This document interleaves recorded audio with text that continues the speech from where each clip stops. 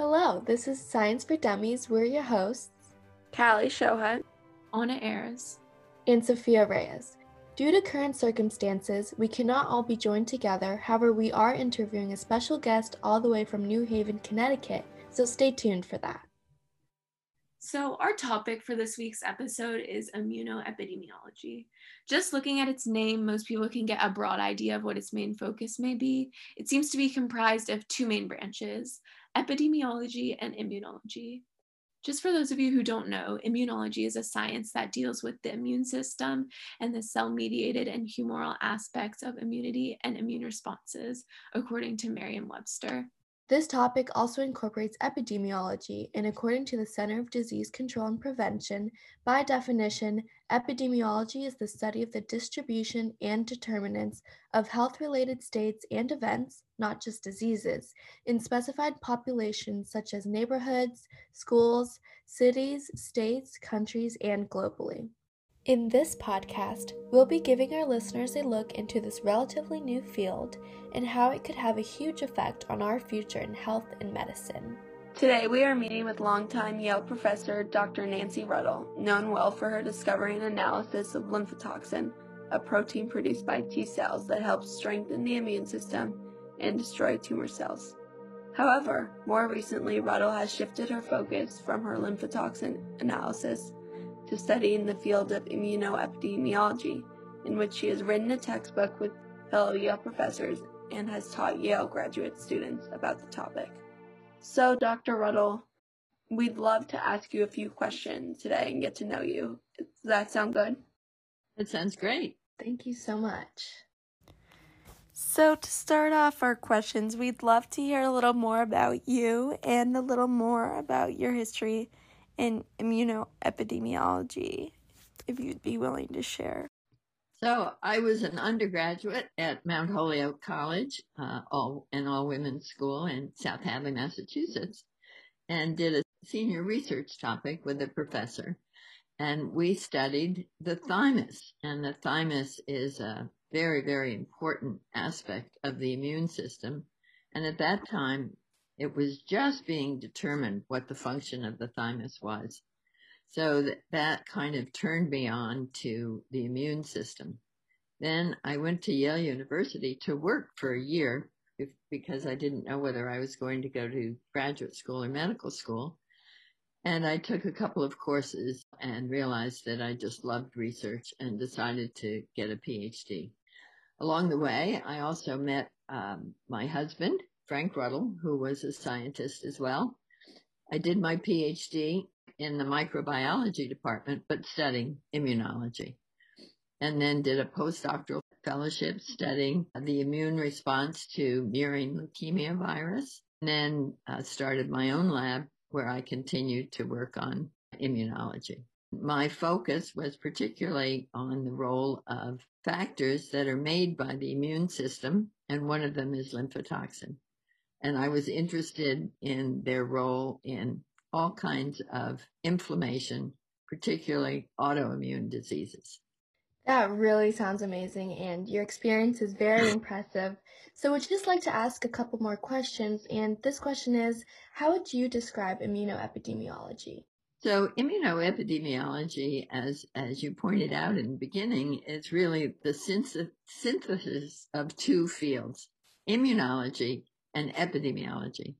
So immunology is the study of the defense of our bodies against invading microorganisms and pathogens, such as viruses and bacteria. It's also important in defense against cancer. And when an individual or a person studies immunology, they're usually studying it within one individual or person.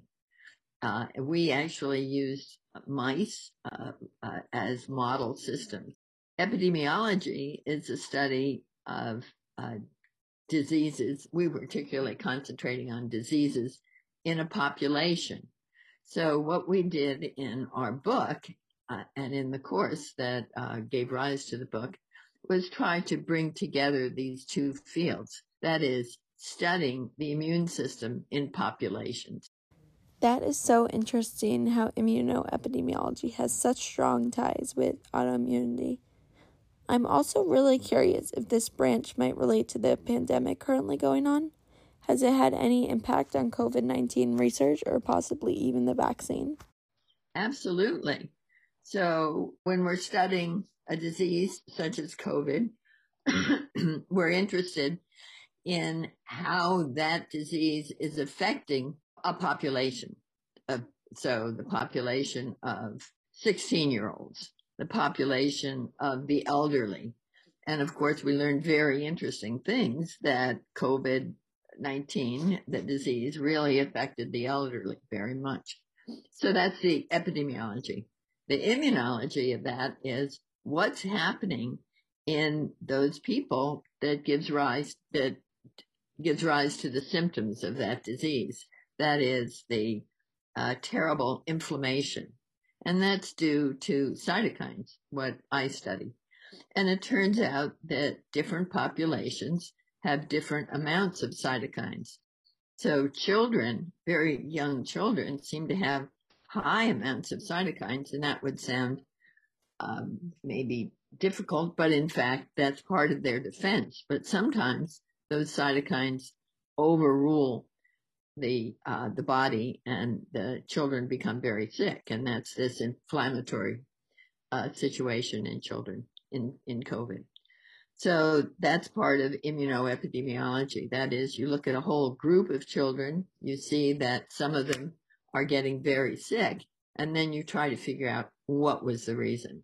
You look at a whole bunch of elderly people, and you try to figure out what's the difference between those people and, say, the 50-year-olds who aren't getting particularly sick. So that's immunoepidemiology. Then if you look in vaccines, of course, vaccines are designed to activate the immune system. And so you look at a population of people, say between the ages of 50 and 70, and you say, how is that group of people responding to the vaccine? So you look at, say, thousands of them, and you see that most of them are making a high amount of antibody. And then you say, well, this vaccine looks like it's working pretty well. And also, they seem to be resistant to the disease. Wow, it was so cool to go into more depth about how certain diseases are studied. I hadn't realized how important small substances such as cytokines could be, or that they could differ so much between the ages. So I heard you mention autoimmunity earlier, and I was wondering if that might relate to immunoepidemiology at all. Okay, so autoimmunity is a situation in which our body turns against itself. So instead of our body responding to an invading bacteria or virus, it's responding and rejecting our own cells and organs. So examples of autoimmune diseases are multiple sclerosis, type 1 diabetes, and rheumatoid arthritis, in which our immune system is recognizing cells in the brain, for example, in multiple sclerosis, as foreign. So in terms of immunoepidemiology, we try to determine what are the causes of those autoimmune diseases by looking at large populations of people who are developing these diseases, which actually are quite rare. And so we find that there are certain determinants that appear to contribute to these diseases. They include genes. They also include gender. So, for example, certain autoimmune diseases, such as multiple sclerosis, are more common in women than in men. So if you look at a population of women and a population of men, you see that more of the women have multiple sclerosis. And the same is true for another autoimmune disease, lupus. So you're looking at whole populations of people and then trying to figure out what's the incidence of a particular disease. And then you can try to figure out what's the reason that there's a high incidence of that disease in that population. Thank you so much. That was very interesting. And similar to whole populations and things of that sort, how does immunoepidemiology relate to cancer research and discovery? So let's talk about some of the wonderful advances in cancer. And these include immunotherapy. So there are now ways, including antibodies, to treat cancer, to both prevent it and to treat cancer once it's occurred.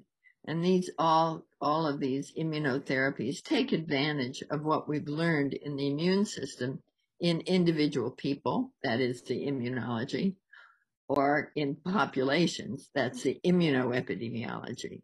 So there's a particular immunotherapy that's actually quite effective in a very small number of people. So the question now is, and this is still a question, why is it that certain people will respond particularly well to what are called blockers of the immune system, and others don't respond particularly well? So these are areas of current research. So you've done a lot of work on your discovery and analysis of the lymphotoxin, which I know we were talking a bit about earlier.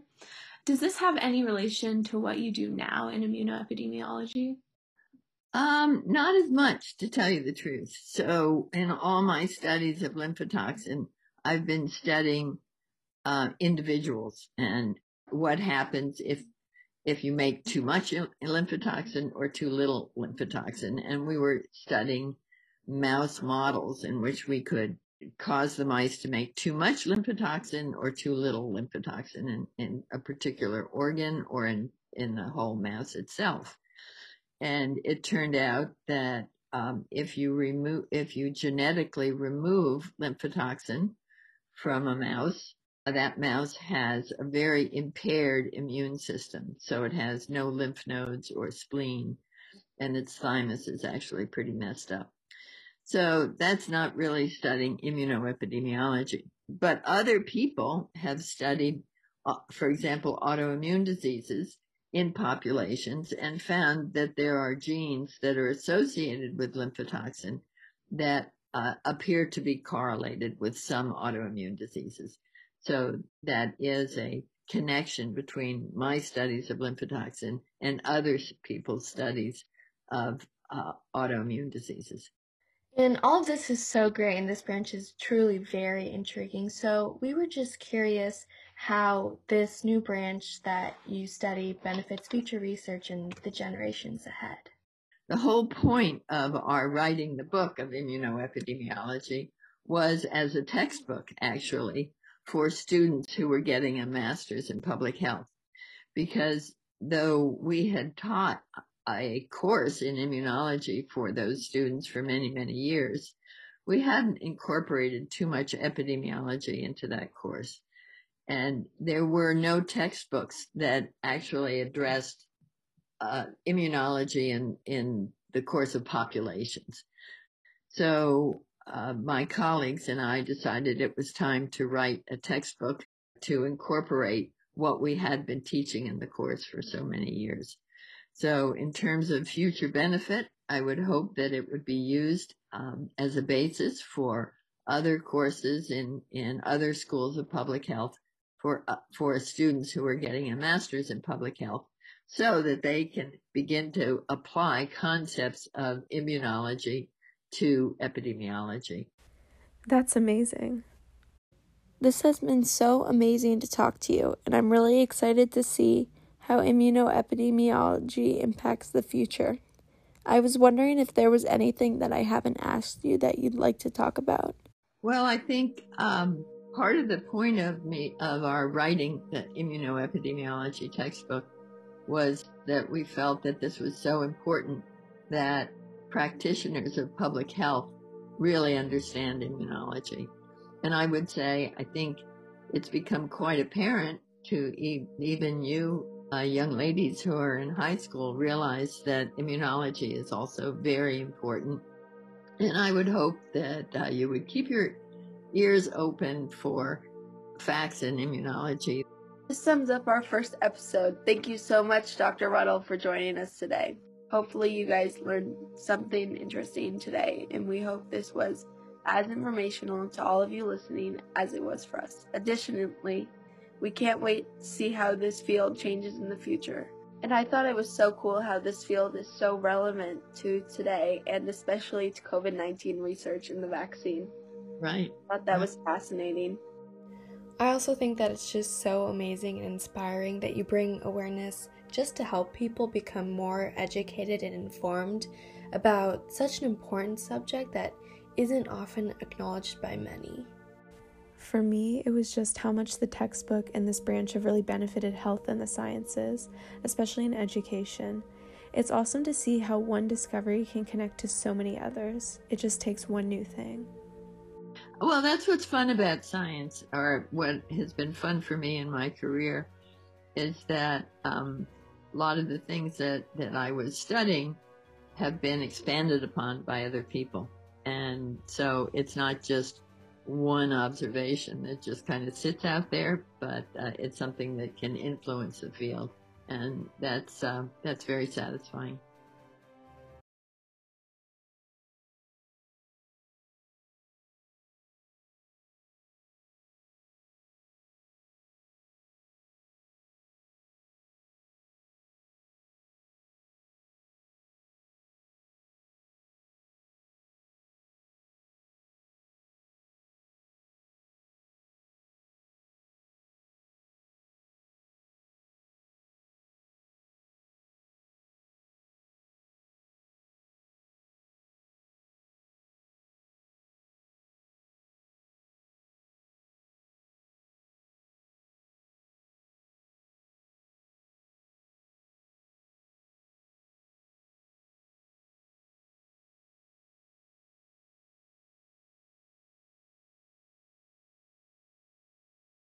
Again, this was Callie, Anna, And Sophia. Tune in next week for another interview with a science expert. See you next time on Science for Dummies.